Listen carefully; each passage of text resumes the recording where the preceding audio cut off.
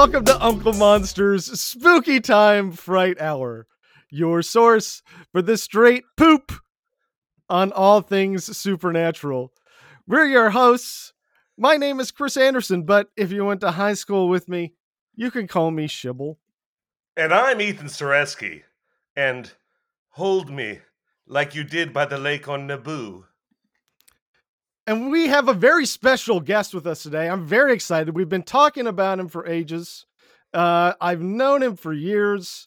Arguably the smartest person I know, almost definitely the most well-read person I know. You might know him as a musician. You might know him as a fantastic dungeon master, top 5 in America, I'd say. You might know him as an author. It's Mr. Hal Johnson. Yeah! Yay! Yay! Thank you so much for having me, folks. Thank you for being here, Hal. Just off the top, I'd love to ask you about your writing. You and I have played Dungeons and Dragons together for over 20 years now. Right. Right, and you and Hal have too. And you're still like 12th level. Yeah, well, there's no rush. No, keep it real. Is that not good? Is 12th level not great? It's pretty good. It means I'm parsimonious in the XP. I should be handing them out. Well. It's true. He's a little stingy. He doesn't play like 8th grade style where you kill a bunch of kobolds and you get your Holy Avenger and 10,000 experience. Well, don't you want your XP to mean something, Shibs? That's exactly. Right. Seriously. You gotta earn it. And also, it allows the game to run longer because otherwise, too soon your characters get too powerful and it becomes almost impossible to run a game with these hyper powerful characters. Now, what are you guys in the game? Because aren't there mages and Lancelots? Like, what are you guys? Well, I play my character. I have 3 characters that I rotate between at this point. Okay, let me know. Let's hear it. Okay, my newest one, Clemens, is a half-elf ranger. Sorry, a what? Clemens, he's a half-elf ranger. He's from Poland. I barely know him. He feels like a stranger still. Yes, I've only been playing him for the last couple of months. Okay. Whereas my 2 older classic characters are Carl Shiny Hands, a gnome fighter thief, who is... You should do the voice. You got to do Carl's voice. I'm Carl Shiny Hands. I love you. You're fantastic. What's happening? So yeah, he's like that, and he loves gemstones, is very stupid, and is very pious for his god Garl Glittergold, the most wonderful gnome that ever lived. And not a mole, certainly. And he's not a mole. People keep accusing him of being a mole, but he's not. Weird mistake. I hate. And last but not least is Arbin, the world's famous con man, who is currently engaged to marry the goddess of death. He's a 14th level bard, 12th level mage, something around there. Something like that. That's impressive. Yeah. No, he's the one that I started off with. And so he's been around leveling up the entire time. No, I'd imagine, Hal, you're very powerful. No, I'm the dungeon master. This makes me almost all powerful. Oh, okay. I didn't understand the relationship between the dungeon master and the players. I didn't know if he also leveled up. Yeah, the way the dungeon master conceptually works is they are sort of telling a story, and the player characters are deciding the actions of one character within the story. And the dungeon master decides everyone else's actions and everything else that happens. Oh, I like it. It's you know what it reminds me of? That VHS game you told me about, and Hal's like the guy who goes, roll the dice. Yes, it's a lot like Nightmare, the VHS board game. Right. It's pretty much interchangeable. A lot of people say Gary Gygax stole everything from Nightmare, the VHS board game. I have to imagine Gary Gygax got there first. Well, you can keep imagining, Hal, but we know the truth. You know, in the very early days of Dungeons and Dragons, the dungeon master was just called the referee. I like that. Dungeon master was a bottom up, a voice of the people. People just started using this. I don't know where it came from in TSR, as they did with all things in the early days of Dungeons and Dragons, just trademarked it and brought it into the rules. That's a little ridiculous that you have mages and sorcerers and the guy running the game is the referee. Like, what? Yeah. But it came from see war games. why this Dungeon Master vibed better. Yeah. Oh my God, there's magic happening. What's going to happen, ump? Well, you've got obviously a personal foul. But enough Dungeons and Dragons. Hal, I want to talk a little bit about your writing. Oh, sure. Hi, I write books for a living. Yes, you've put out 3 books this year. Is that correct? That's correct. That's very poor timing, but it's correct. That's amazing. I'm a good 2/3 of the way through Impossible Histories. Okay, which has just been a fantastic read. Thank you. I have high hopes for this one. It's a anthology of what if postulations on history. What if the U.S. Hadn't dropped the atomic bomb? What if this, that, and the other? What if? What's your favorite one, Hal? Like, give the audience one to make them go out and get the book. So, what you know how Leif Erikson came to the Vikings came from Iceland to Greenland and then landed in North America and set up shop for like a couple of months. Right. And what if they had stayed? What if they had stayed? For example, to get more lumber because Greenland had no lumber. I would be blonde. No, I thought. Well, we wouldn't be here. Speak for yourself. I'm Norse. Well, that's the So here you haven't heard the ending yet. This is the twist. I apologize. Ending. Right, but the idea, and so I don't want to spoil too much, but I mean the Vikings would have been they wouldn't have been able to hold off like a continent worth of Indians, right? They would have eventually either been assimilated, and there are so few of them that the assimilation would have been a tiny drop in the DNA of North America, or they would all been killed, which is what happened in Greenland. But what they could have given to Native Americans would be a bunch of germs, which would give them later on a resistance 500 years later to the Spanish germs. Iron, the concept of forging iron. They had some steel, probably not very much, but they certainly had iron. And there's a big collection of bog iron on an island right near where Vinland would have been. And horses. And of course, the Native Americans had no horses, but they had them in Greenland. And we don't know if they brought them to Vinland, but they would have if they had set up shop in Vinland later, longer. And the Vikings traded with the Native Americans briefly, but they only traded like red cloth. But what if they had traded not just weapons, but the concept of forging weapons? What if they had traded horses? And what if they had managed to get some of their germs out there into the infrastructure of North America? Then 500 years later, when the Spaniards come, they're going to be encountering people who may be like mounted knights, armored and fighting them off with iron weapons and resistant to some extent to disease. It would have been much more difficult to conquer, to colonize. Is it possible if they had learned some of the forging techniques, they would have developed firearms by that point? I mean, possible. Anything's possible. Anything's possible. I guess that would have been sick though if the Europeans showed up and they were popping off, they were clapping them things. Right. So yeah, that's the fun of this book. That's the fun. I spoiled the whole chapter. I spoiled the ending. No, but that's going to get. Listen, I'm going to go get it based on that alone. I think I'm telling the audience this sounds great. This reminds me of that. I try to give a persuasive reasoning throughout it. So and your reasoning is very persuasive. Reading the book, I can't admit. I know that in general you're a you're a big reader. I think that's fair to say. I like to read. Yeah, and this book seems so well researched. Like, I'm sure if you had released an edition with footnotes, they could be very extensive. I feel like you are not making anything up, and every chapter is just jam packed with detail and fact and like quotations. How much research did you do specific from this book, and how much did you just sort of have in your general lexicon? Well, the trick was that for almost all the chapters, I picked subjects that I was interested in and had been reading about anyway. So to some extent, it's a lifetime of research. But so you're a cheater. I cheated. Well, I mean, there's all a chapter history is just cheating, right? There's a chapter I agree with that. where Henry Wallace was FDR's second vice president, and he swapped. I thought he him was out for- Braveheart. No, that's William Wallace. That's his cousin. William Wallace. My fault. Henry Wallace is much more of a Secretary of Agriculture and much less of a Scottish warlord. Less of an anti-Semite too. Probably. Oh, that's Mel Gibson. I get them confused. Right. Oh, sorry. No. He just brought him to life. Yeah. But the point is, for this chapter, I had to read a biography of Henry Wallace, and he's a really boring person.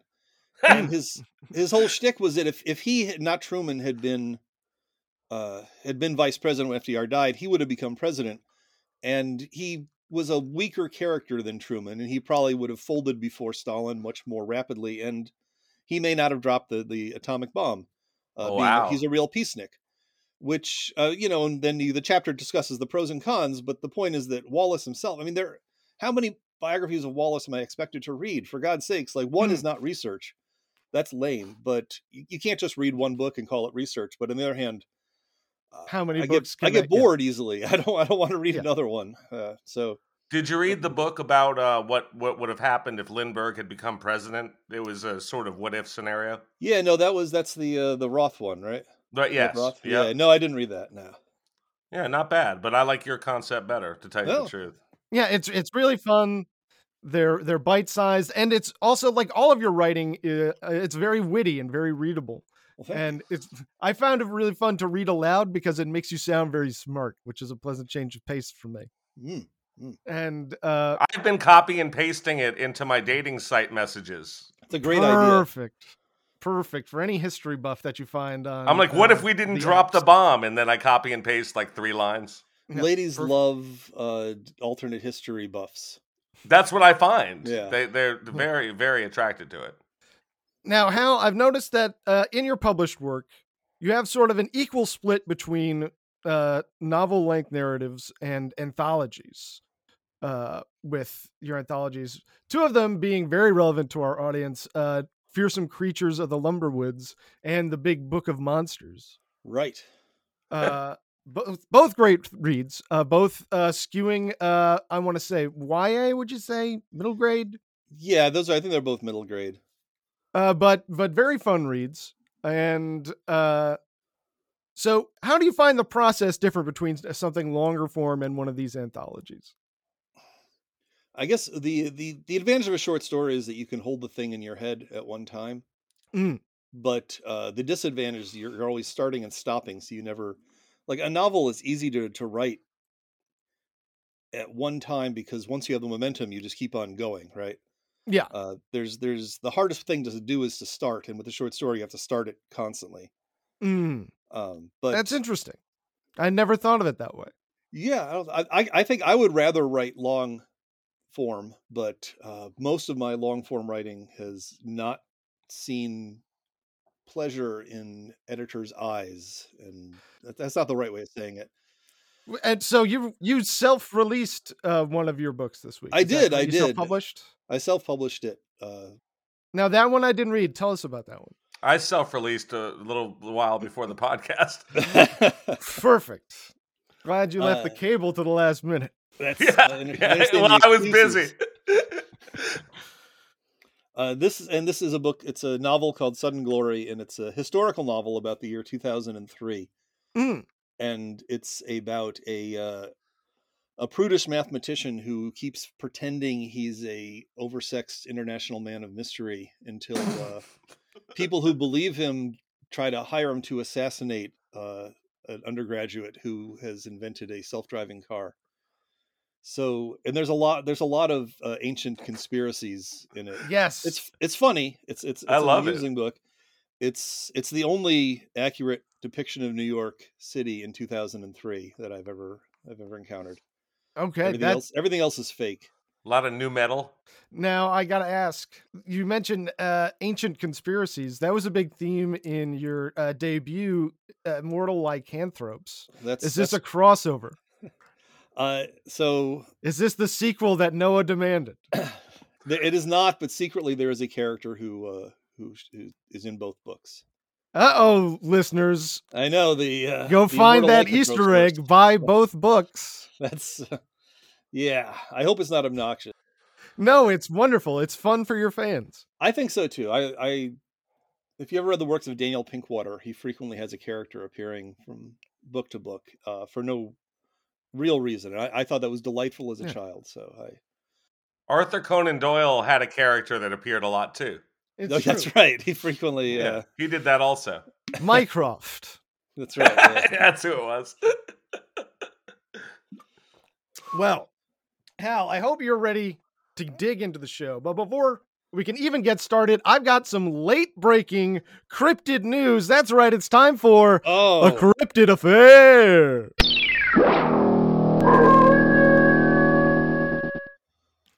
All right, guys. This one comes to me from Yahoo. Colorado train travelers share footage claiming to capture Bigfoot in the wilderness. This is from October 11th. The legend of Bigfoot has been floating around for centuries as people across the United States have documented potential encounters with the mysterious creature. Though no one has ever been able to capture the hairy cryptid, many have claimed to see it. A new video out of Colorado shows what observers are calling a Sasquatch wandering the wilderness in broad daylight. Do you believe it? Can you believe it? They found him. I believe it. They found him. They caught him. He was just walking by a train. At it last. was a matter of time, really. Yeah. This is why we need to broaden America's rail infrastructure. It's an elusive creature, the person recording the video says.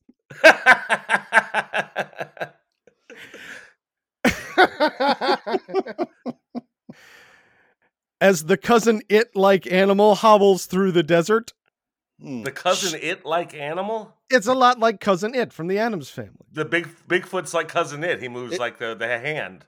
No, that's the thing. Oh, the hair, the hairy so guy. it's like He's like hair. Just a hair. He's covered in hair. Yeah. Right. Yeah. Shannon Parker recounted her experience seeing the animal with her husband Stetson in a Facebook post. Oh, bullshit. His name is not Stetson. His name, I am genuinely not surprised. I'm sure I've delivered mail to people named Stetson. They were taking the train from Silverton, Colorado to Durango and were looking for elk in the mountains when they saw something they didn't exactly plan for. As we are passing by the mountains, Stetson sees something moving and then says, "I think it's Bigfoot." Brandon, the guy sitting next to Stetson on the train, grabs his phone and starts recording. "Meanwhile, I'm trying to get a photo on my camera," she wrote. "Y'all, out of the hundreds of people on the train, 3 or 4 of us actually saw it. As Stetson says in the video, the ever-elusive creature, Bigfoot. I don't know about y'all, but we believe." Shannon reiterated her view that seeing was believing in an interview with the Denver Gazette. According to the lucky traveler, most people on the train didn't bat an eyelash at what was happening outside, and Bigfoot would have probably gone unnoticed if people like her in the back of the train hadn't seen it. People like her. People like, back of train people. I'm sure that's what they mean. Back of train people. Yeah, the underclass. Okay. Yeah. Back of train folk. Yeah. Just like that movie, Snowpiercer. When she showed the photos and video footage to train employees, they reportedly said they'd never seen anything like it and offered that it could be a legitimate Sasquatch sighting. It could Confirmed. It could be. They said it could be. Obviously, the authenticity of the video should be taken with a big dose of skepticism. Previous Sasquatch videos have proven to be hoaxes, misidentified animals, and more. Still, you never know. Wouldn't it be funny if it was actually Cousin It? It could. That's one possibility they did not consider. The final irony. Don't be surprised if you happen to cross paths with this hulking cryptid on your next hike. And I've dropped a link into the chat to the video. If you guys want to open that up, take a look, and just let me know what you think. God, that really does look like a Bigfoot. Are you kidding me? You can't even see his feet. No, that thing, the article is just a stock photo. Oh, the stock photo does look like a Bigfoot, though. The stock photo. No, the stock photo does look like a Bigfoot, but yeah, there's a link to. Hang on, I've got a direct link to the video. Is this real? This is here. Take a look at that. That's where you should go. Holy shit! Maybe the back of the train people are onto something. The back of the train people might be onto something. I thought they were just dizzy from not being fed by the front of the train people. That's really amazing. Just squatted down. What are you watching still? Yeah, I'm watching it again. Okay, go ahead. I just didn't know what you were doing. So, what do you think? I think Bigfoot. Oh, no question. That's Bigfoot. I don't. There's nothing in my mind that says it's anything other than Bigfoot. What if it's one of them AI things? No. Yeah, what could be? No. I couldn't see his feet, honestly. They're big. Well, I couldn't see. Yeah. How many fingers did he have? That's right. Well, that's our latest A Cryptid Affair. Ethan, we're 20 minutes into the episode. Why don't you tell listeners the premise of the show? Well, we start out with talking about the books and the author. No, I'm just joking. Oh, all weeks on Uncle Monster's Spooky Time Fright Hour, one of us, and it's Hal, this week, has done extensive research on a ghost school, demon, hobgoblin, something of that sort. And this week, it is the Woodwoses of medieval Europe.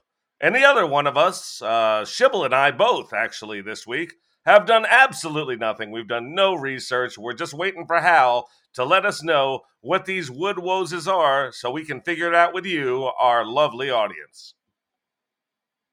Now, I'm going to say neither of us are familiar with the Woodwoses. No. I've never in my life have I heard of the Woodwoses. And we're saying that right, Woodwoses? Probably. All right. Fair enough. It's probably one of those things that you don't really hear said aloud very often. No. It's not a lively oral tradition around Woodwoses. So we're just going to have to guess. Ethan, what do you think the Woodwoses are? I have a few guesses. Okay, you've got a couple. Hit me with how many? We got it 3? All right, ready, Hal? Okay. Okay. Tell me if I'm right. Do I say yes or no? Like, what if you just get it? I'll tell you my guess. If I get it, you have to tell me if I'm right. I have to tell you. I can't change it on the fly, right? No, you cannot change the entire backstory and every fact about your cryptid. You have to stick with your research. So, all right. My first guess, what I think the Woodwoses are, a gang of 1918 toughs, all named Woodrow, and they all have severe lisps. Okay. No, but not too far off. But it makes sense. Yes. Yeah. Okay. Sure. Theory number 2. I guess that was not correct. Woodwose. I think it's obvious, Hal. If they're called Woodwoses and they're from medieval Europe, because roses have been changed from rose because of Middle English. And by the way, I can do a little Chaucer for you, Shibble, if you'd like after this. Oh, no, I remember that you memorized your Chaucer. We've done that in the show before. I know. I'm aware I've done it before. Yeah. The Drooks of March had Persid to the Rota. And bothered every vein the switch liqueur, right? Yeah. Of which ver to engender it is the floor. But I'm thinking, what's wooden and lined up in rows in medieval Europe? Church pews. So the Woodwoses obviously refer to a haunted church where Satan is bound by the blood of Christ, but is on the verge of escaping. No, it's much less interesting. Oh, okay. Well, we'll save that for another episode. Last guess. Maybe instead of Woodwoses, it was originally Woodwosies, which of course would rhyme with a pocket full of posies, indicating that they were a form of plague prevention, maybe like a sort of medieval ivermectin. However, it's a cryptid, so it would be like a monster plant, and it would eat people, but people would seek it out for its medicinal value. So no, but I think you could torture the actual answer into tying in with any of your 3. Excellent, thank you. I feel accomplished. All right. My guess is an order of knights who are all undead and they have wooden skeletons. Ooh. And they're scary as shit. That is frightening. The idea of a sound... wooden skeleton is scary. Yeah. No, like Pinocchio. No. Damn, all right. Like a dead Pinocchio. Mm-hmm. Yeah. Yeah. That's what he should. Yeah, someone should kill him, and that's what he is. A dead Pinocchio is my new guess. I don't know. Do you know that in the book Pinocchio, like Jiminy Cricket dies on like page 4? Yeah, I have the original. I have ghost, the like. there you It's go, a yeah. scary book. Yeah, His it's ghost really... haunts him. Yeah. Yep. First time I tried to read it, I stopped, and then as a grown up, I read it, and I was like, "Oh yeah, that's why I stopped." That's disturbing. Read Charlie and the Chocolate Factory. I mean, that's horrific. I've read it about 40 times in the last 2 years to my daughter. From the darkest depths of Africa. Well, yeah. So, right. Oh, yes. Well, I guess there's only one way for us to figure out. For you to explain it to me and Ethan, a couple dunderheads like us. We are knuckleheads. Yeah, that's right. If you could honor us with a story time, perhaps some narrative fiction. Tale. Right. Okay. Let me. It's story time. It's story time. Story time with Uncle Monster. Story time. It's story time. It's story time. It's story time with Uncle Monster. Story time. Okay, so this is a story of what happened to me when I received a grant a few months ago to study at a small college in the north of England. And as you know, I am by profession a naturalist, specializing in land mollusks of the class Gastropoda, and I was eager to examine the fauna of another continent. I brought my net and my specimen jars. When I arrived at my destination, though, an enormous 13th century building with high walls wherein we slept, ate, and studied, I found that my colleagues had assumed I would only be interested in the college's special collection, a gathering of fossils, taxidermied snails, really a lot of opalescent shells, and a few poor creatures confined to damp terraria. But of course, these things I could see anywhere. I wanted to go out and turn over the logs in the dense and ancient forest surrounding the college grounds. I wanted to make new discoveries. In the Eastern Hemisphere, do snail shells corkscrew the other way? Apparently not, based on the gathering, but I wanted to make sure. You really shouldn't go in the woods, they tried to tell me, but their thick Northumberland accents made them unpersuasive and hard to understand. Most of my field work had been done in regions no more wild than New York Central Park or perhaps the Bronx Botanical Gardens, so I acknowledged there was a very real danger I might lose my way in the woods. The innovations of technology helped me here, and I never set out without a compass and a freshly charged GPS. I brought my net and, by necessity, a machete. The machete was actually some medieval Saracen saber I found in the college among a large assortment of other weapons, ancient and modern, behind one of its thick oaken doors with iron bolts. Whenever I returned from a snailing expedition, I had to rap on one of these locked portals, and only slowly and reluctantly would a professor let me in. The woods were ideal for mollusk hunting, being as dark beneath the tree canopy as a starless evening, and damp. Either the damp or the fresh air played the devil with my constitution, for it had been many years since I'd tasted air untainted by Manhattan traffic, and I found myself perpetually seasick. My colleagues viewed me with particular distaste when I was most nauseous. Perhaps they were afraid I would vomit on them, although I rarely did. It was on one of my deeper and more daring excursions, and just when I was turning over a rock, when I saw the thing in the trees. Just for a moment, dimly glimpsed in the artificial gloam, and then it was whooping through the tree's upper branches and out of sight. I'm hardly a primatologist, but they do not let you get even an undergraduate naturalism degree unless you know that monkeys and apes, except of course for men, live nowhere in Europe outside of Gibraltar. And despite the various treaties and obligations you can find in an almanac, Gibraltar is nowhere near England. Furthermore, from what I had seen, this appeared to me no mere escaped pet capuchin, but a large and shaggy beast, no smaller than an orangutan. I tried to ask my colleagues about the creature, but the fear in their eyes made their thick northern tongues harder to decipher than ever. I stopped speaking to them almost altogether after that, outside of the daily, let me in, hammering on the doors without which I would never have been permitted back to my uncomfortable bed and my unpalatable local food. I felt ill all the time now. When I looked in the cracked and inadequate mirror they had provided in my room in the dormitories, I found my complexion almost comically green. The fourth day after that initial sighting, I spotted the creature again. In fact, it swung down from the trees to land right before me. Its eyes were wild with malignancy and hate, and in its hands it held a crude club fashioned from a stripped tree branch. It was the size of a man. It was, in fact, perhaps a man, quite naked, but draped modestly all over with shaggy body hair as thick and flowing as an Afghan hound's. Entwined with its hair were the leaves of trees. I was so terrified, I thought I was going to throw up, and then the creature's expression changed. It, or he, appeared confused. He turned from me and scampered squirrel-like up a nearby tree, leaving me with my heart hammering. Only then did I realize what I had barely been able to perceive in the dim lighting of that forest, that unlike any ape, or in fact any mammal I could think of, it possessed fur of a dull green color. Needless to say, science required me to return despite the danger to that place in the woods. In fact, I made many trips.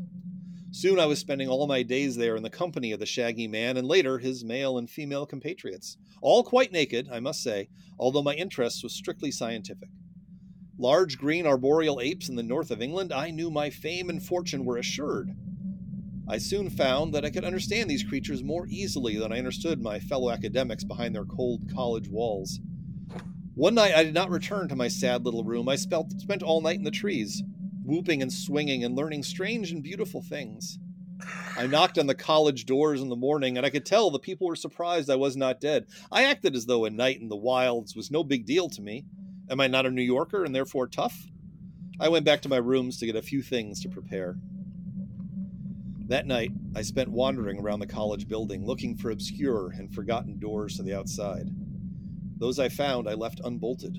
Some of the college's weapons I hid, others I spoiled with corks and glue. Tomorrow I will leave this place to begin a new life with my green and hairy friends. I'll be back, though. We'll all be back. Until I return, all I leave behind are some half-completed scientific notes and this recording. Recording.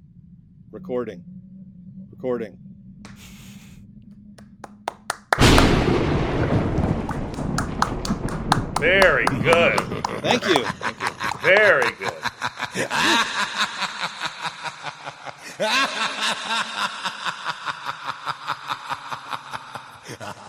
That is a long laugh. Yeah, that is going to be too long to be used casually for the rest of the episode. Better pick something really funny next time Great you use story. that. Great story. Love that story.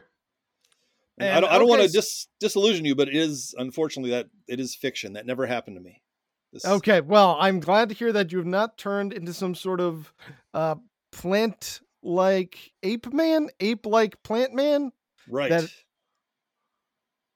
Right. Well, I'm excited to learn more about Woodwoses. Okay. I thought this was going to end up. I thought the story was going to keep going, and I thought the reason he was messing up the weapons and hiding them was he was going to let them all in. There was going to be like a Nat Turner kind of thing, and they were going to slaughter all the college people, and they would take over the school. So that's all just implied. Yeah, that was just implied. No, but I thought it was going to happen. Like I thought he was going to go into it. I was like, oh, all right, go ahead, Hal. There's another 12 pages of murdering professors. Yeah, no, usually, yeah. You're a real writer. We actually, when we do that, we don't just hint. We're like, and then he tore his head off. Yeah, that's also a type of writing. Yeah, no, I like that. Yeah. I like that too. But no, the that problem was is very good, Hal. Every time I put that in a children's book, the editors take it out. So I've learned. Yeah, I've learned not to. Yeah, it's just too dispiriting to have your disembowelments removed. Yeah. Yeah, you can only take that so many times. So that's Woodwose, our big picture. Yeah, that's so. Can I tell you? So Woodwose, it's just a medieval. It's a Middle English term, and by the 15th century. Yeah, you did. You did. It's one of the tie-ins. But the term got kind of abandoned after by the 15th century. These guys were just called wild men, and Woodwose is the Middle English term. They exist throughout Europe, and in most places in Europe, they're just called whatever the local language for wild men is. You know, they're Tarzan, les hommes sauvages. Okay, I like that. Right. I don't speak French, so I said that wrong. But no, you crushed. I like it the way you said it. Well, it's medieval French, so it's probably said things differently, right? Yeah. And so every local country in Europe, not necessarily every, but a lot of local countries had their own versions of the wild man. And the wild man was essentially just a hairy, fur-covered man who lived in the woods. There would be women too who were also covered with fur, except for their faces and their breasts. Where else we saw that was in our episode on the Barmano. That's right. Of northern Pakistan. That's probably related. Would be their local wild men, I imagine. Right. That's absolutely, yeah. It sounds like the same trope. So these guys are often depicted in medieval and early modern art. They're often shown. They hold up heraldry. They hold up like the shields, the way that lions and unicorns also do. Oh, okay. They often appear in churches, kind of like gargoyles. They'd be put up, and they're often associated with another church motif, which is the Green Man, which is why that's why I made them green. They probably shouldn't be. I don't know the Green Man. Someone explain the Green Man. And so also in church decoration, there'd be a picture of a man whose face was made out of plants or was vomiting forth plants or had plants coming out of his mouth, nose, ears, and tear ducts. So terror at church. Well, I mean, gargoyles are also scary. If that was the most terrifying thing you saw at church in medieval Europe, consider yourself lucky. Yeah. Aside from the torture and the images of hell, the hell imagery bothers me. Right. There's a lot of hell. Plenty of crazy things to see.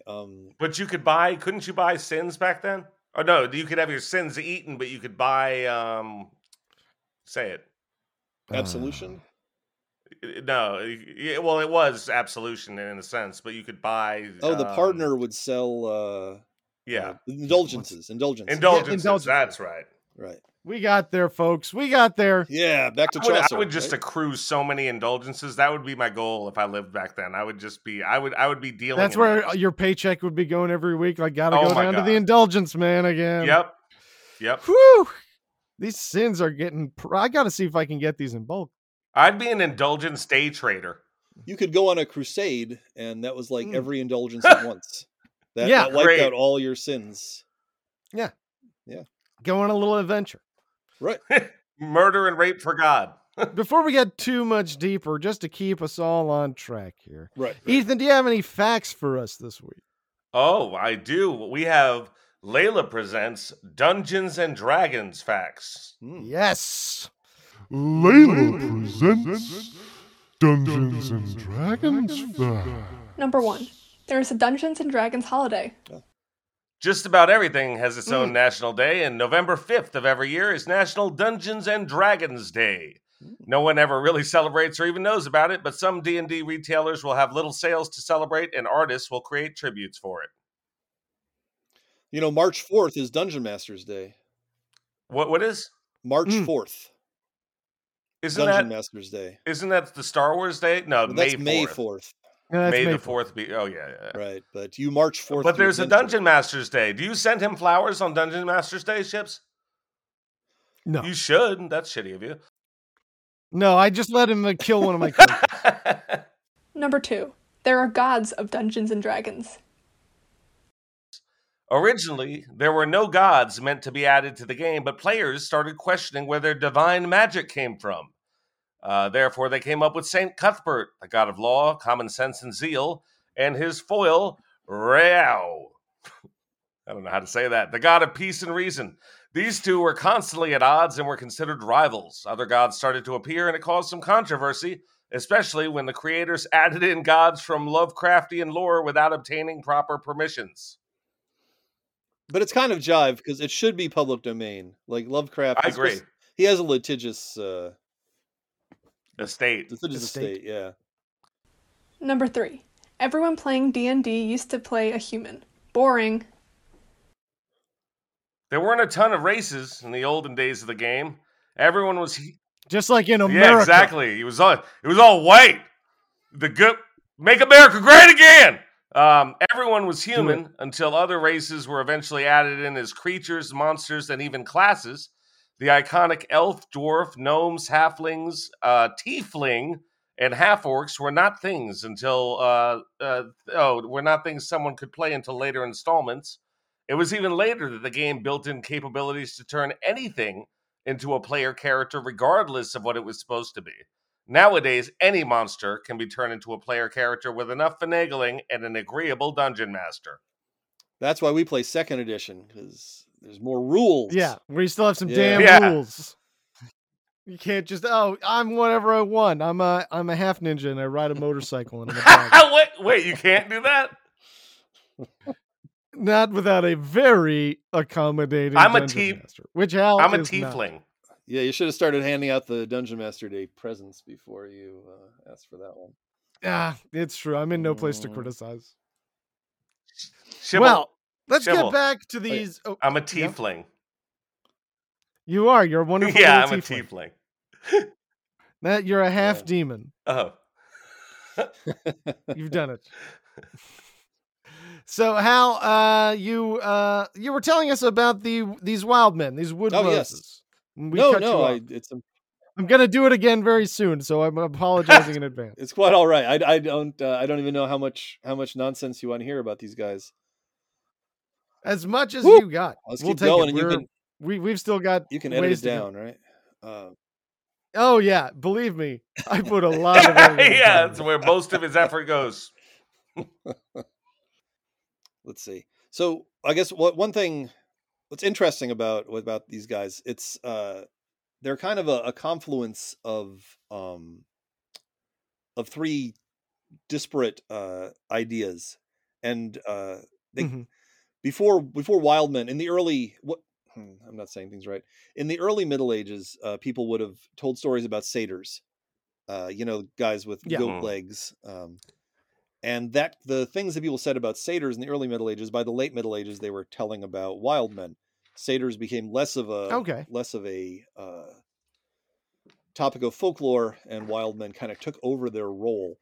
And satyrs were often depicted as being covered with hair all over.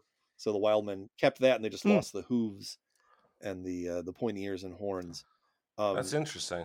And some people think that what kind of inspired this shift was increased encounters with monkeys and apes. Oh. And as the Middle Ages went on, due to things like the Crusades, and then like after that, the Age of Exploration, people in Europe who had not seen a lot of monkeys and apes started to encounter them more and more. And even I have a good.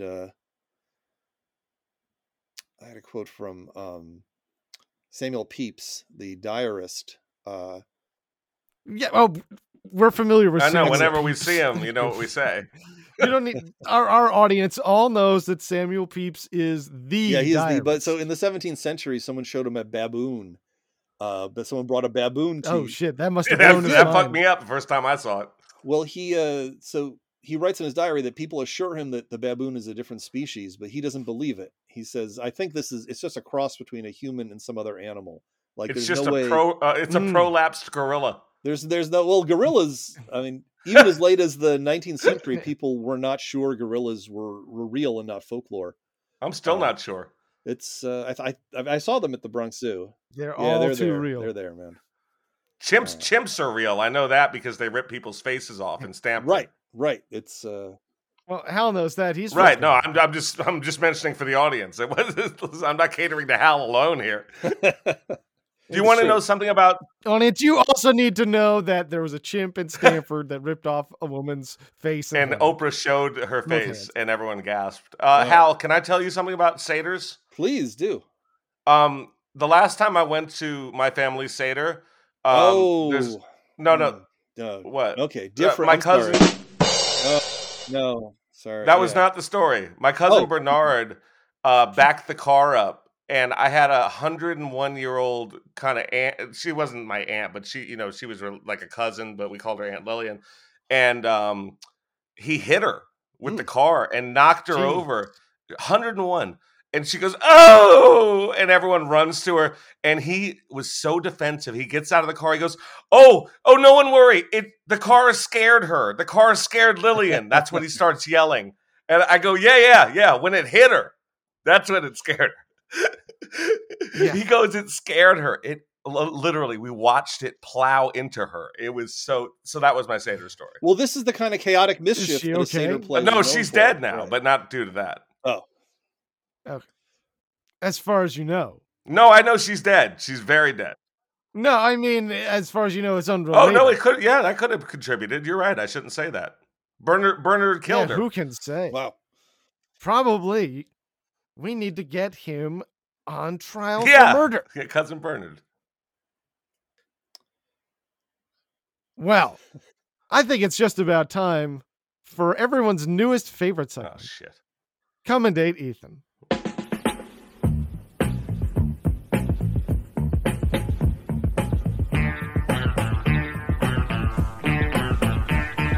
Hail, hail, he's a single daddy, yeah, yeah.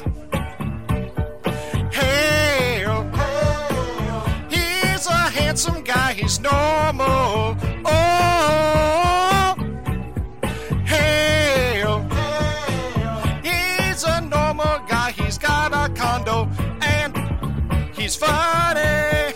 Hey, 'cause he's fine, and you're fine, and it's fine, and it's totally fine, and come and date Ethan. Come and date Ethan. Come and date Ethan. Come and date Ethan. Oh yeah. I'm single, Hal. By the way. Right, I had no idea all your musical cues were done live. I thought it was like a post-production thing, but That's how we started. Wow. But this season, one of the many new exciting things that we're doing this season, including releasing an episode every week, is we also got a soundboard, and it lets me do this whenever I want. I live in fear. And- I live in fear of that one. Yeah. You better not take any L's for the rest Oh, of the man. show, because boy, oh boy, the audience is going to know. I'm not going to let it slide. But Ethan, speaking of W's, you're newly single, back on the scene. Do you have any updates for the listeners? Any updates for us? Anything going on? The other day, I felt lonely, so I started texting girls I hadn't talked to in 5 years. You don't do that to honesty. I mean, come on. You don't punish honesty. Who punishes honesty? I'm not. We're laughing with. Yeah, you. that's what that sound. That's what that sounds for. When you lose a car on The Price is Right, you're laughing with you. I'm sure. Well, Hal, you're one of the most well-read men I know. I try this. What book would you recommend to a single man in his mid-40s Lolita. trying to Stella get his groove back? Oh man, I'm the worst person to ask about that. That's fair. I don't know if I've ever seen you get your groove Yeah, back. no, East of Eden. I got no groove. Yeah, does that work? Like, can you just pick the right book and then ladies are all over you? That's what everybody tells me about reading. Maybe Ooh. Daddy Cool by Iceberg Slim. Is that a book? No, I think Yeah. that's for the single man in his teens, maybe. What are you talking about? That's for the convict who needs something to read again and again. Yeah, that's not for you. That's not where your head should be at. No, it's How about the- about a guy who's good with knives. It's just a pulp novel. It's not bad. How Not about the pimp. great works of Casanova? Yeah, I'm on it. Perfect. I don't know. His, I need to. I think I'm gonna try. You know how I was on one dating site that was for one religion because my mom suggested it. I don't think that's Yeah. working out. I sent you a message the other day because that girl was like trying to be slick and was like, "You seem to be so proud of your religion," because my name is about the religion and it's funny. And she was like, didn't like it and was trying to be slick. And I was like, oh yeah, what do you think about the whole Israel Palestine thing? And she like got mad. Like that's like the interactions I'm having. So I think I'm gonna try Hinge, because didn't you mention that to me, Shibs? You mentioned it to me. Oh yeah, someone it said sounds- try Hinge. I think I've heard good things about Hinge. Hal, do you know Hinge? I have no idea. I have an irritating anecdote about the Diaries of Casanova, But Let's maybe hear that's off topic. It might be too off topic. I don't care. Go fucking tell it. The moment has not passed. Yeah. So We're still in this segment. when I was in college, I was reading Casanova's diaries, and it was his memoirs. It's his memoirs. Between fucking. The edition that I read put the dirty parts in Latin. How frustrating. It was an old edition. It was a little frustrating, especially because, and I had taken Latin, so I was able to translate most of it. But then there'd be parts that just didn't make any sense because all the dirty words were not in my Latin dictionary. Right. And Yeah. I was you can only get so much from context clues. right. And Yeah. sometimes you get it with context clues, but sometimes you couldn't. And I was visiting my parents, and I had the book in my pocket, and I was walking through a grocery store, and I saw my Latin teacher, and I was like, oh, I need your help. Not really thinking this through. Oh my God. And it's like, it seemed perfect. And I brought out the book and I was like, can you help me? What does this mean? And then she looks at it and she just turns bright red. And I was like, oh, never mind. And, what a psycho. That's so funny. sorry, yeah, I did not mean to embarrass you. I'm sorry, Mrs. Spencer. Something about making the beast. Yeah, really. Oh, well, so that's my Casanova story. Well, that's a great I Casanova. wonder how gross it I- was, though. I wonder what it said. Like, I would have found out afterwards. I would have. I can't figure out what Casanova was licking. Jesus, just tell me. It's driving me crazy. Yeah. It doth rhyme with hunt, and I just can't figure it out. So, back to the Woodwoses. Do you have more info for us? Yeah, Al? certainly. Or should we? Oh, beautiful, No, beautiful. So you know Sir Gawain and the Green Knight? Yes. So in there, he it mentions as he's traveling, it says, some while with worms he wars, and with wolves also, some while with woodwose that woned in the Canaras, meaning that dwell in the crags. So Sir Gawain is one of the many people who fought woodwoses. Okay. That's crazy. There was like kind of a tradition of dressing up as woodwoses and being captured. If you look, the Flemish painter Bruegel, Like a Wicker Man type situation. possibly, but there's a Bruegel painting. Al's like, no. I don't know. I'm sorry, I haven't Wah, seen wah, it. wah, wah, wah. I haven't seen it. It could be. I just wanted to give you a sound effect. I'm just. Yeah, you're just mad because You don't have the soundboard. I'm just mad because I'm single. I did it to you. Yeah, no, you got me. It works every I time. got you again. It works. Got him. Got him. But the good story about this is Charles VI of France, and this is in the 14th century.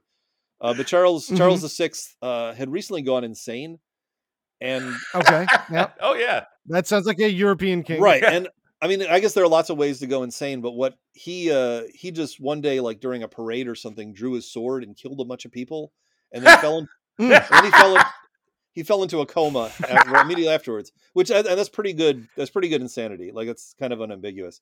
But Yeah. while he was recuperating, to make him feel better, his wife decided to throw a big party and to dress him and a bunch of his courtiers as wild men. And they smeared them with pitch and then stuck flax all over them, including their faces, so nobody could see who they were. And so it was kind of a surprise, like, who are these wild men who come dancing through the party? And their costumes were very flammable, so there was a rule: you weren't allowed to have there was no flames, no torches, nothing allowed. That's good that they had medieval OSHA there. Right, but then King Charles' brother came to the party late. And if you tell the king's brother he can't bring a torch, like, he doesn't care, right?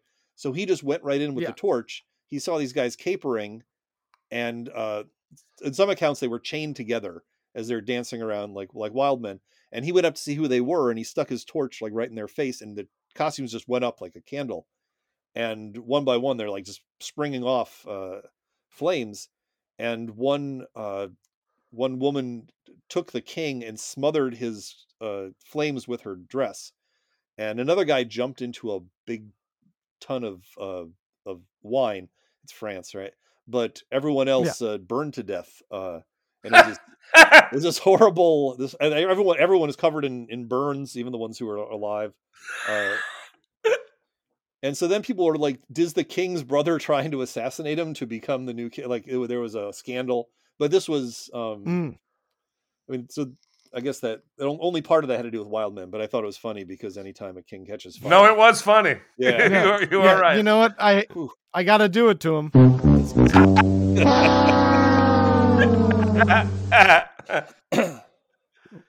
Did not pan out. Is Tarzan a Woodwose? So I was reading a book about Woodwoses, and the guy's like, "Hey, you know, these stories of these guys go from the most ancient times to modern times," and he lists as the two ends of the spectrum Tarzan and Enkidu, which Chris will be very, very.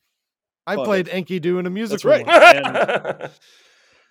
And, but I think Tarzan has a problem, which is that he's not covered in hair. Right? He's in fact he's clean shaven usually, which is strange.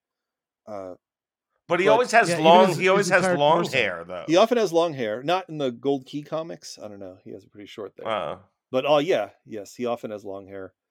But his body is not covered in hair. So, and he's also famously a normal guy that was like left in the jungle, right? He's the Lord of Greystoke, right? Lord Greystoke. But is Mowgli a wild man? So Mowgli's the same boat as Tarzan, and so is like Bomba the Jungle Boy and Tam Son of Tiger. There's a whole litany of people who were left. But I feel like Mowgli's feral, where Tarzan remembers civilization more. Yeah, but Mowgli returns to civilization. Spoiler, at the end of the second Jungle Book. I haven't seen it. I really haven't seen it. I meant the books. I'm sorry, but the books. Okay, good. I was never going to read that. Yeah, but no. I think in the Disney film he returns to civilization too, wooed by not by a woman, but like by a 12-year-old girl or however old he is. Some groomer. But that's always the way. But there is like in the Middle Ages, there's a long tradition of knights being raised by animals. For example, Orson. Orson was the nephew of King Pepin of France, and he and his brother Valentine were like abandoned in the woods, and a bear took Orson off, and humans raised Valentine. They found him, and so Orson was raised by bears and became a de facto wild man and went around, eating people and stuff. And Valentine, when he became a knight, his first mission was to go out and like stop Orson from mauling people. And but while they were fighting, there was like this kind of sign of recognition because they're twins, right? Brother. And so Valentine brings Orson back to civilization. He becomes a knight / wild man. Awesome. And then that's the dude that you want to play in the medieval knight version of Street Fighter 2. Well, his life goes full circle because after he was a knight for a while, he returns to the wild to become a hermit. And then he becomes a knight again. No, I guess it circles around. Wait, I have a question. Grass is always greener, am I right? The guys from The Hills Have Eyes, are they Woodwoses? I'm sorry, I didn't see it. I don't know. The original Wes Craven one? I'm sorry, I didn't see it. I'm sorry. Really? My gosh, you're gonna enjoy it. It's out there, man. It's wild. I'm gonna say that you're a wild man is gonna need at least several generations of being feral. Yeah, but they have been in those hills for several generations. But I think also they might be a little bit more civilized, and I don't think they have a distinctive covered in shaggy. Yeah, are they covered in fur? Oh, it has to be covered in fur. Yeah, they need fur. But I'll throw a little monkey wrench here. In the Middle Ages, there are a lot of saints' lives, right? People would go out into the desert or the wilds to be hermits. And I found two, but there are at least two saints who, during their time in the wild, grew hair all over their bodies. Saint Onofrius and Saint John Chrysostom. And in both cases, there's like when people like came across them like being holy out in the middle of nowhere, they were first terrified, right? Oh no, it's a wild man, and then of course the saint's like, no, don't be scared because I'm a saint. I'm a saint. I think That reminds me a lot of a couple episodes ago where we did the bishop fish. Oh yes, do you know what a bishop fish is, Al? Yes, of course, because just as there's a church above the water, there must be one below. Of course, and that's why we have the bishop fish. He's a wonderful little bishop. Yeah. We chose to imagine him being one of the good ones. Well, but if we didn't. I did. Yeah, I did. I certainly did not. Wait. One more. I have one more. I just want to say he can only swim. Go ahead. So you only swim diagonally. That's my attempt. Maybe you did that. You might have done that in the episode. I didn't know that one. All right. Yes. That's all I got. Is the Blair Witch a Woodwose? I doubt it. Do we even see her though? Yeah, she's covered in hair, lives in the wild. Maybe she is. I don't know. I don't think they canonically have magic. I think the Blair Witch is more of a witch. Well, and a witch can't be a Woodwose? Yeah, why can't a Woodwose choose to be a witch? Or an accountant or anything? Can Woodwoses take adventuring classes? Not in first edition, but like a ropes course? Damn right they can. In 5th edition. But you can see how... You mean at summer camp? I like 2nd edition because it still has rules. That's right. Damn right you do. But Woodwose I'm a tiefling. They're it's more of a 3rd edition thing. But I don't give a fuck. But Woodwoses kind of shade. They shade into other things, like for example, of witches who live in the woods. But also in a lot of stories with a wild man, they'll talk about they're also P.S. they're really big. And you're like, is this a wild man or is it an ogre? Because if I told you that someone lived in the woods and was like really savage and had a big club and was hairy and was large, that just sounds like an ogre, right? Yeah. So Baba Yaga was an ogre and hairy as well. Baba Yaga, she lived and is a witch, right? Yep. Right. Also a witch. Yeah, one of the 3. Could also technically be a Woodwose. Right. Complicated stuff. It is. Ethan, do you have any more? Layla presents Dungeons and Dragons Fair. Number 4. There are a bunch of celebrity D&D nerds. Did you guys know that? I know Vin Diesel. Yeah. A number of big names in film have expressed their love for D&D, including actors Joe Manganiello, Vin Diesel, and Jon Favreau. Favreau, in particular, has credited the game with giving him a really strong background in imagination, storytelling, and understanding how to create a tone and sense of balance in a narrative. So isn't it kind of sad that, I mean, because I know we get excited about this, but can you imagine, like if you liked books and you're like, hey, did you know there's celebrities who also read books? Like it just feels sad that Yeah, we're that so we desperate. need to legitimize it by being like, Jon Favreau? Whoa.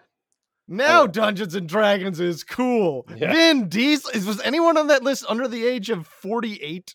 I think it made it less cool that Vin Diesel plays it. Like I thought I was like offending you guys. It was cool back when Triple X was out, and he was like, yeah, I play Dungeons and Dragons. I'm a tiefling. It's like, okay, that's cool, but now it's like, dude, come on. I'm an orc. Number 5. Playing D&D in prison is a security threat. What? Playing the game in prison constitutes a security threat since it takes at least 4 players to play the game. That many prisoners together technically constitutes a gang, according to prison security.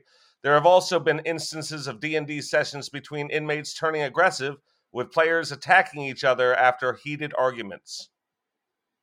Yeah. Yeah, I mean, I've seen that happen at our table. Have you guys, what's the most angry you've ever seen people at your table? It's Noah. It's got to be Noah. He turns red. Yeah, it was Noah. It was definitely Noah when he got mad at Scott. Yeah. What was the situation? I'm very interested. Well, I don't want to air too much. That's very personal. The Dungeons and Dragons stuff. I don't want to get too into it. You're right. You don't want to tell a story where maybe somebody doesn't end up looking like they're a good guy, and maybe you can't tell the story objectively. That's a good point. They're not here. They're not here either. Yeah. Number 6. There's a naughty book in the D&D series. D&D has long had to fight an unsavory reputation for being linked to bizarre activities. I didn't know that was true. When Wizards of the Coast bought the rights, when I was doing work with that company, Decipher, they called them WotC. Yeah. Wizards of the is that like a known thing? Yeah, but maybe not to our audience. I'm going to be really surprised if at some point you say a Dungeons and Dragons fact that we don't know, but I'm hoping that our audience doesn't. Oh, no, I don't think they'll. Oh, you know this one? I'll go on. I was about to say already. You interrupted yourself halfway through the fact to tell a story about the pronunciation of the Wizards of the Coast. I thought it was interesting. It's called WotC, like Nazis. Yeah, they call it that. WotC decided to embrace the controversy and use it as part of the marketing strategy. They released an instruction manual book called Book of Vile Darkness. In it, players found details about the dirtier parts of the game that earlier books had dared not touch. Topics included various grown-up Easter eggs and character classes. I mean, first edition DMG has a prostitute random encounter table in the back. Oh, that's hot. Brazen strumpet or a haughty courtesan. Yeah. What type of prostitute are you encountering tonight? Mm. But Hal introduced me in our game, and it's a rule that I've carried over to my other games: a no sex in D&D rule. I like that. Yeah, it's weird that you're with a bunch of your friends and you're like, oh, I want to touch the prostitute's breasts. Like, I don't like it. The wizard reveals his wizened member. He rolls dice aroused. Like, this is a terrible evening for everyone. Let's just not do that. If you ever do decide to do that, I will come watch. That would be hilarious to me. You can't watch. You gotta play.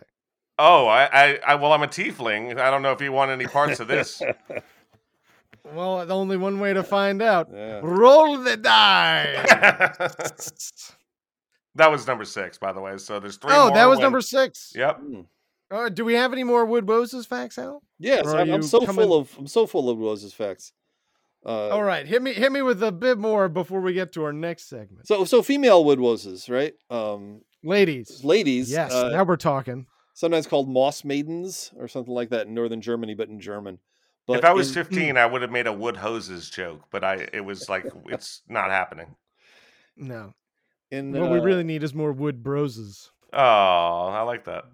Well, this will be filthy, but in southern Germany, the Woodwoses are called the females are called I can't pronounce things, Fenke, and their breasts are so long they throw them over their shoulders, and they also eat children. And in this area, the Woodwoses are noted for stealing human babies and replacing them with their own hairy babies, perhaps hairy changelings. Yeah, although you think you'd know right away when your child is covered in fur.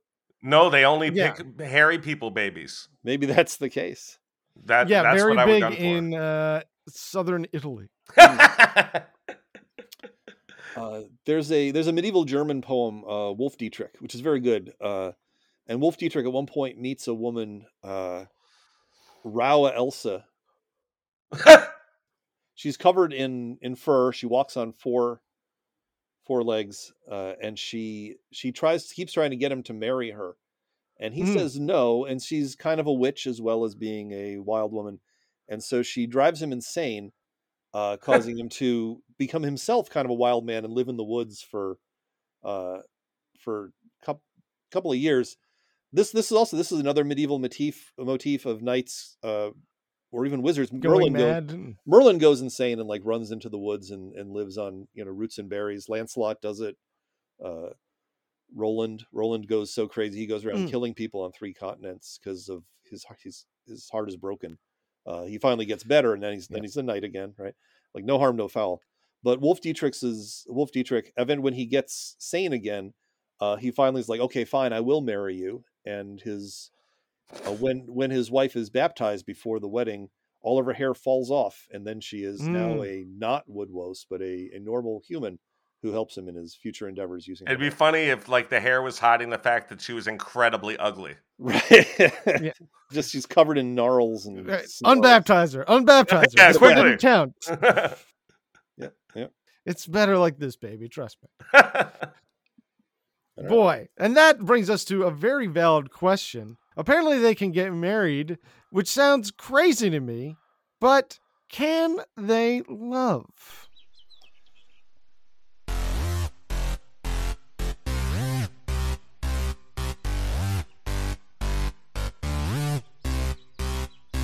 A werewolf ate my dad, but it's not so bad. It might sound crazy, but can it love? Can it give me a kiss? Can it hold my hand? Would it say I love you? Does it understand? Does it know that I've never felt this way before? There's a full moon tonight. It's so romantic, and this might sound crazy, but can it love?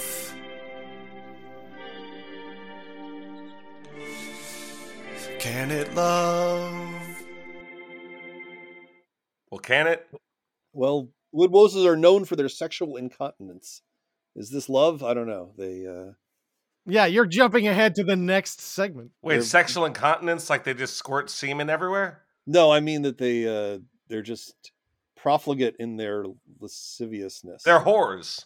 yeah, They're horny. yeah. Yeah. They're horny all the time. Yeah, Yeah. But can they love, do you think? but it's unclear. Yeah, can they love? Are they capable? I'm going to say yes. I'm going to say they're capable of love. I think they have that level of humanity to them. There's a lot of things that we don't understand about these mysterious ape men that live in North Cumbria. Why are they leaving But their there's children one thing that we do. in someone else's cradle? That seems the opposite of love, right? Well, maybe because you wanted your children to have a better life. Oh, that makes Maybe sense. that is Oh, That's good. Okay. Whew. What do you think, Ethan? You think they can love?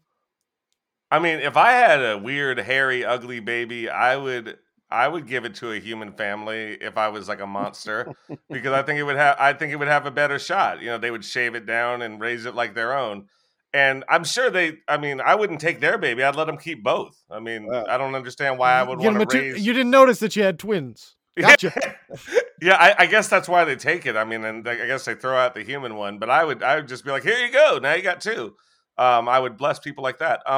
I am gonna go with yes, they can love, because whenever I see like a humanoid and there's more than one, you got to think that they got to care about each other. You know, I You've mean, got a soft spot for humanoids. I do, because I mean, obviously I relate to them. You know, I mean, Yeah, it's true. You have a lot of common. You're both humanoid. we're both humanoids for one. We're also, Yeah. you know, that's it really. But no, I think that these are creatures with a depth of emotion that allows them to love. That's my opinion. Fair enough. What would your dream first date be with a Woodwose? Where are you taking them, Hal? Well, you don't want to take them to the woods because they're probably sick. of it, right? Bored of it. I mean, maybe just Yeah. hey, look, it's a mall, right? They're going to be so Yeah. impressed by the mall. And there'll be no one I else mean, I'm there. always impressed by them. That's It'll right. be empty. Yeah, so they can really just go around and get crazy with it. Yeah. The You can malls in probably Connecticut, skateboard in them all now. the Oh, malls in Connecticut Sparrow. are now filled with roving teenage gangs.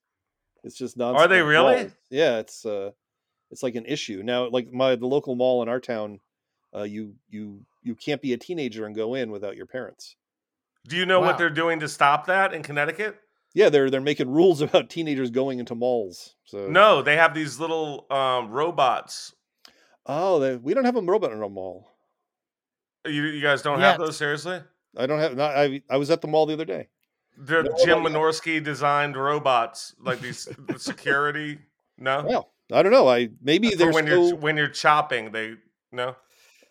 but maybe they designed to stay right out of sight, like in your peripheral vision, so you're always. Yeah, feeling I them mean, yeah. creep I don't up. know much about them. I don't know. I mean, I'm no expert. Ethan's just yanking your chain. He's talking about the classic Jim Wynorski movie. Oh, Chopping Mall. robots!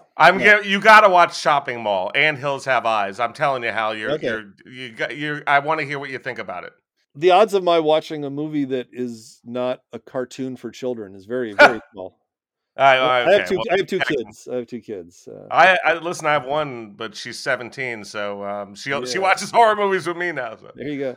My daughter watches horror movies, but like I can't. Oh, she's 7, so I try to only show her like the classic Universal monsters. And, Oh yeah, that's cool. Yeah. but Does she I like mean, Frankenstein and like? She does, and she really That's likes. super cool. I took her to a screening of The Haunting, which is a little bit later. And Yeah, no, that's cool though. And that was actually scary as heck. Like, it was very good because she was scared. It scared the pants off her, but it's still not like, I don't want to have to answer questions about disembowelment, right? But Right. Yeah. but it's all psychological. Yeah, it's scary, horror. but it's not gory. Right. So that was a good one. The Blob is another big success. The Blob is Oh, yeah, that's a cool one. That's a good one, yeah. Yeah, now you got to go for the 1980s Blob. So that's later. I don't know. I don't like that one. That one's good. It looks like bubble gum. Does it have the theme song though? No, it doesn't. That's a great song. It is. You know what has a good theme song? Deep Throat. So we haven't seen that one either, right? That's another. Do you bring up Deep Throat in every episode, or is it? Have I brought it up recently? You've brought it up recently, yeah. Right. Brought it up in. It goes like this. It goes deep throat, deeper than deep her throat. It's really catchy. Like, I remember it. That's fair. For my dream date. Right, yeah, dream date.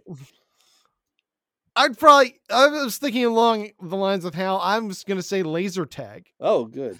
I think she'd be very athletic. You know, she could really move around the course. And I think it would be just fun. I think it'd be a fun evening. That's a great date idea in general. Yeah, for sure. People love laser tag. What about you, Ethan? Where are you taking the Woodwoses? Didn't I already answer this? No, you passed it off to Hal. Oh, yeah. I felt like I did. Where would I take a hairy, gross woman? Well, where did I take... Oh, that was going to be awful. That would have had to be edited. Yeah, that would have been a button push. I would take her where I'd take any other woman. I'd be proud to be with my Woodwose. And, it's up to me to impress her. It's a first date. So I guess I'd bring the Woodwose to... Where would I bring her if I want to impress her? Oh, I know. Somewhere with skee ball. Because I'm really good at skee ball. I can get it in the 150, like really, at a good clip. So I got that muscle memory. Yeah, I do. It's just, once I get it going, it's again and again and again. If I can get on a roll, I bet you I can get her to kiss me. I bet you can. And if that kiss goes anywhere, you're going to be asking yourself, can she fuck? That sounds crazy, but can you fuck? So, Hal sort of tipped the cap on this one. It sounds like they are perfidious fuckers. Yeah, the empirical evidence is yes. How do they fuck, Hal? Do you think on the ground or in the tree? What position? I don't have any evidence for this, so I think... No, you don't need evidence. No, we need more scientific research. It's true. We need to Google Woodwose fucking and see what comes up on YouTube. It worked when we were doing Jaguars on our last guest episode. Yeah. Move over snail research. It's time to observe wild men fucking. By the way, if you Google wild men fucking, I'm guaranteeing you'll find something funny. Yeah. You're probably right. Well, I guess that just means one thing. It's fight night. Ding, ding, ding.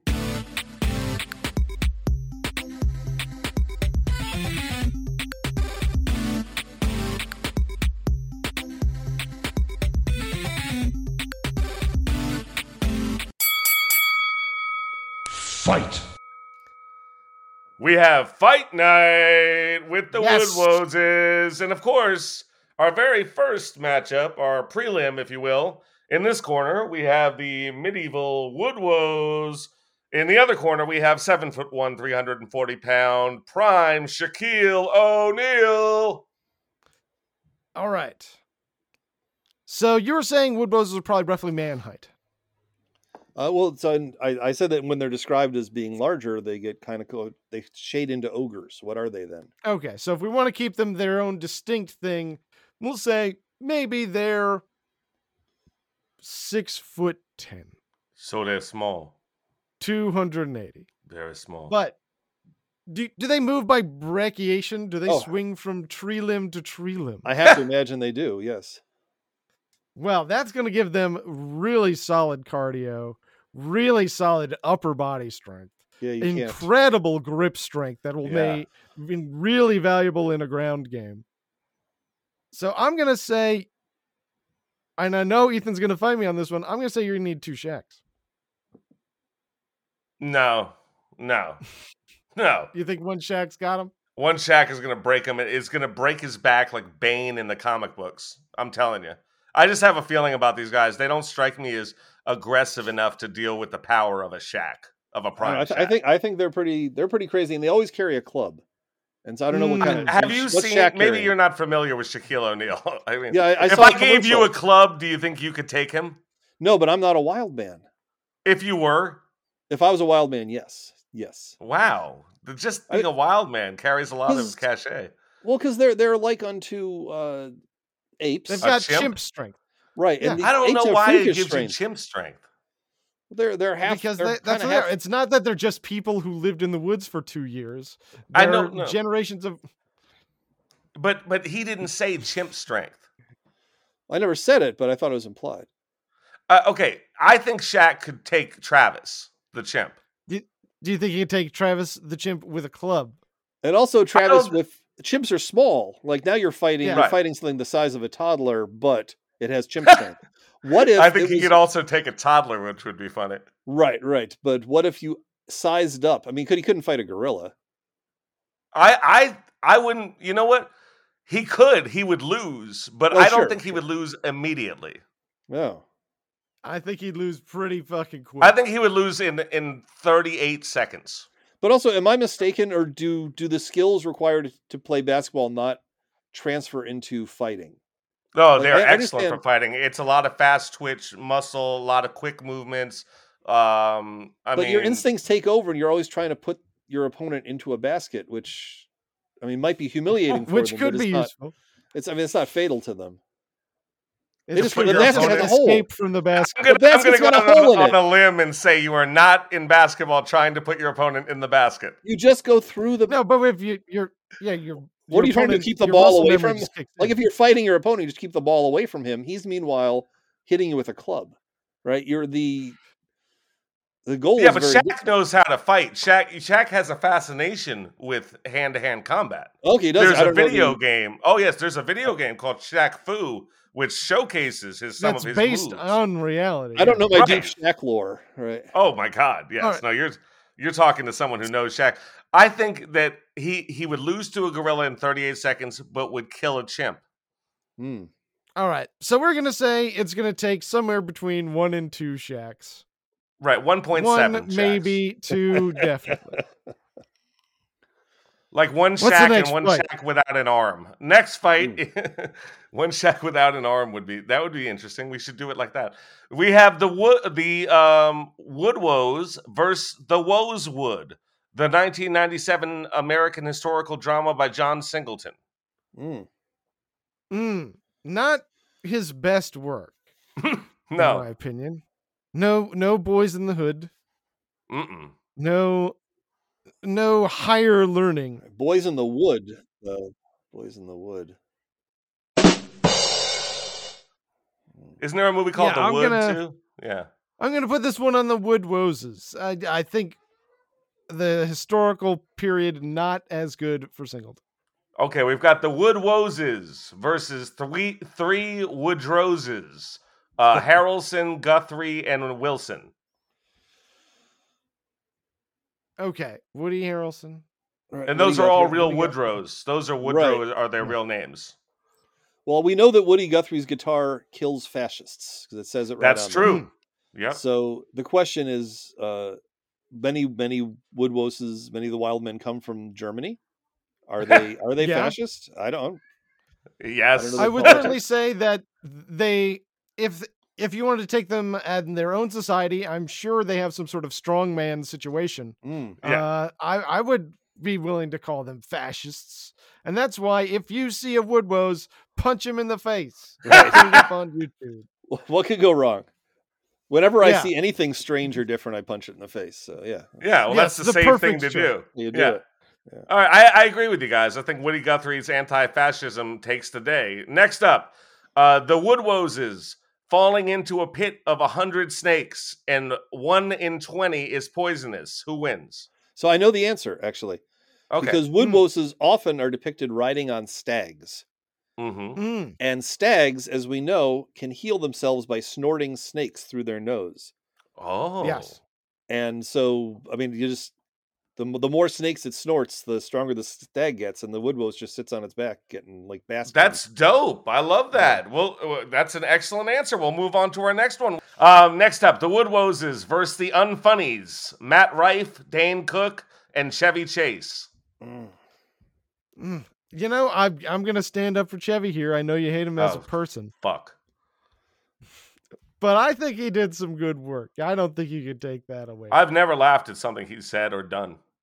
Fair enough. Takes all types. I'll put this one on the Woodwoses. Yeah, I don't see how they could defeat a Woodwose. That's a It's good true. point.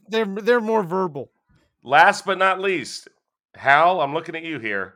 We have the Woodwose versus Bill Compton from True Blood.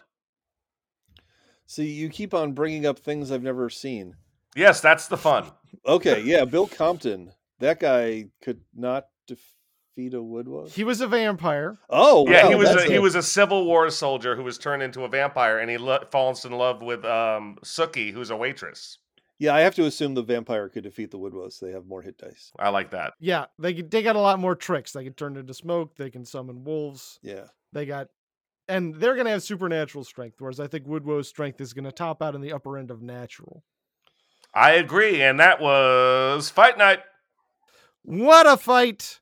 What a night. We're rounding the horn here, folks. Ethan, do you have any more Layla presents Dungeons and Dragons. Number 7. Yes, you are in luck. There is a Dungeons and Dragons stage musical. Am I in luck? There aren't a lot of fandoms that can rival D&D in terms of devotion and how they express their love for the game. The Australian filk group Tripod adapted the game for the stage as a musical. It follows the tale of 3 adventurers who set out on a quest involving magic and self-discovery. Sounds great. Hal, can you explain what filk is to the audience while I try and swallow the vomit that's in my mouth? So I am pro filk, so I can't. I may have filked myself. No, that's fair. That's fair. I may have filked myself, but if you go to a science fiction convention and someone has taken a popular song or an unpopular song and given it nerdy lyrics, this is a filk, and it's traditionally played with acoustic instruments live. Like, right. I would say like if someone was showing up with a karaoke track, I don't know if I would qualify that as filking. Okay, sure. Okay, sure. so but it's yes, acoustic. It's an acoustic parody of an unpopular song. Or a popular song. I mean, like, I thought you said unpopular. I'm sorry. Popular or unpopular. Either one. My favorite filk is the tune of "Oh Dear, What Can the Matter Be," which is perhaps no longer popular. Yeah. I yeah, disagree. and I would say, and imagine that they were about a parody written about Star Trek or Sure. The Lord of the Rings. Right. And being sung at your local science fiction convention. Not the national ones, your local science fiction convention. Imagine what you're hearing there. Number 8. Dungeons and Dragons, Mazes and Monsters. When D&D first came out, its use of dark magic made many believe that the game was a front for creeps to lure away innocent children. So great was the hysteria surrounding this belief that it even gave birth to a movie called Mazes and Monsters. Starring Tom Hanks. Yes, showing the negative effects of playing the game on young minds, starring Tom Hanks in his first leading role. His first actual role, I think, was in Are You Alone in the Dark? Something like that. In the movie, Hanks' character is so consumed by his D&D character that he attacks a hobo in Manhattan thinking he is a goblin. He does do that. Yeah, I need to watch that. That's dope. It's pretty bad. That was the first movie that Anna and I watched the night we met. We met at That's so Mazes and sweet. Monsters movie night. That is super sweet. Anna's a Rona Jaffe fan, right? It's a book by Rona Jaffe, I believe. I believe they've read a little Rona Jaffe. Yeah. And if you want to hear more about that, you can listen to an episode that I recorded with former guest of the show, Vuk, over on his show, Tracing Owls. Hear me talking about D&D and the Satanic Panic for a good hour. Just based on my knowledge, did not do enough research. Number 9. The Rapey McDemon module. One D&D gaming module that appeared in gaming shops in the 1980s was immediately pulled from circulation. Today, it is almost impossible to find an original copy of the module, Palace of the Silver Princess. Mm-hmm. The game caused controversy due to its cover picture. It showed a young woman being tied up by her own hair in front of a group of demons. The press had a field day with such a cover, so production was halted on that particular module. Yeah, and there was more to it than just the cover. There was inside there were transgender angels and all types of weird. Sounds dope. Yeah, I mean, it sounds good, and it was one of the few modules that was written by a woman. But if I recall correctly, there's, and maybe this is false, but the art, some of the people who owned TSR at the time were caricatured in the art as the bad guys, which maybe have been the real reason they pulped why it was pulled. Yeah, they didn't care when because they caught of that. their sensitive egos. Right. Yeah. They're like, hold on, They're all page drawn past with the very demon. small penises. Well, Hal, I can't speak for Ethan, but I'm going to anyway. Do it. We're shaking in our boots here. Mm-hmm. You have to let us know. You have to let us know. Is it real? Is real? Check it, Bavakasha. Hey! Hey! So I want to answer that by saying, you asked a whole bunch of things saying, is this a Woodwose? Is this a Woodwose? But you didn't ask the obvious, is this a Woodwose? Sorry. And that's, is Bigfoot a Woodwose? Yeah, I was going to say the video we watched at the top of the show, coincidentally, we did not plan this, looked a lot like a Woodwose. I mean, didn't you just prove the existence of a Woodwose right there? That's what I'm saying. Oh. Yeah, good job, I mean, Chips. 100% Bigfoot is real, and therefore Woodwoses are real here in North America. So we should be They came scared. over on the Nina, the Pinta, and the Santa Hairy Monster. With Amerigo Vespucci? Is that the same? No. He was with Columbus, Amerigo Vespucci. No, they went on two separate trips. They actually Wasn't- went kind of in different directions. Amerigo Vespucci Different times. was not with Columbus? No. He was the guy in the crow's nest for somebody. Well, he went on his I'm own gonna journey. give you this one. Sorry about my Amerigo Vespucci trivia. I'll take that one. I'll own it. Is that the red light from Uncle Monster? It is. Red light. Hi, Uncle. Hey, guys! How you doing, Uncle? What's going on? Hey! Hi, Ethan! Hi, Hal! Hello. Good to meet you, Uncle. The pleasure is all on this side of the soundboard. I'm the show's producer. Listen, you guys should watch a movie. What movie should we watch? You should watch the movie Dracula 2000. Oh, God. Is that right? What's it about?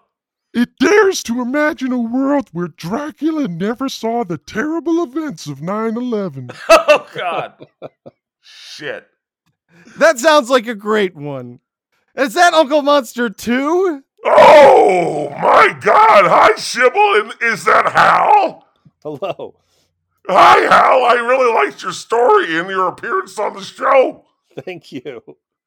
If you Uncle agree... Monster too. Yeah? I know. I hate to cut you off if you have a movie recommendation to. I can do that instead. I can tell you want to hear about a movie, Hal?